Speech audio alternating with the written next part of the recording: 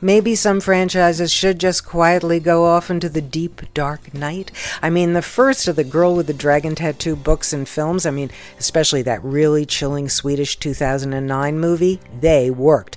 The newest chapter, The Girl in the Spider's Web, doesn't, or at least not in the same way. Claire Foy plunges into Lisbeth Salander's leather here, and she's okay, but the movie around her just feels gutless and slick, another superhero wannabe, replaying the same old, so-called, thrills. The Grinch, that's okay for a holiday family fare, but my hands-down favorite of the week is the Coen Brothers' newest, the Western called The Ballad of Buster Scruggs, which will play in theaters for 1 week before it goes to Netflix next weekend.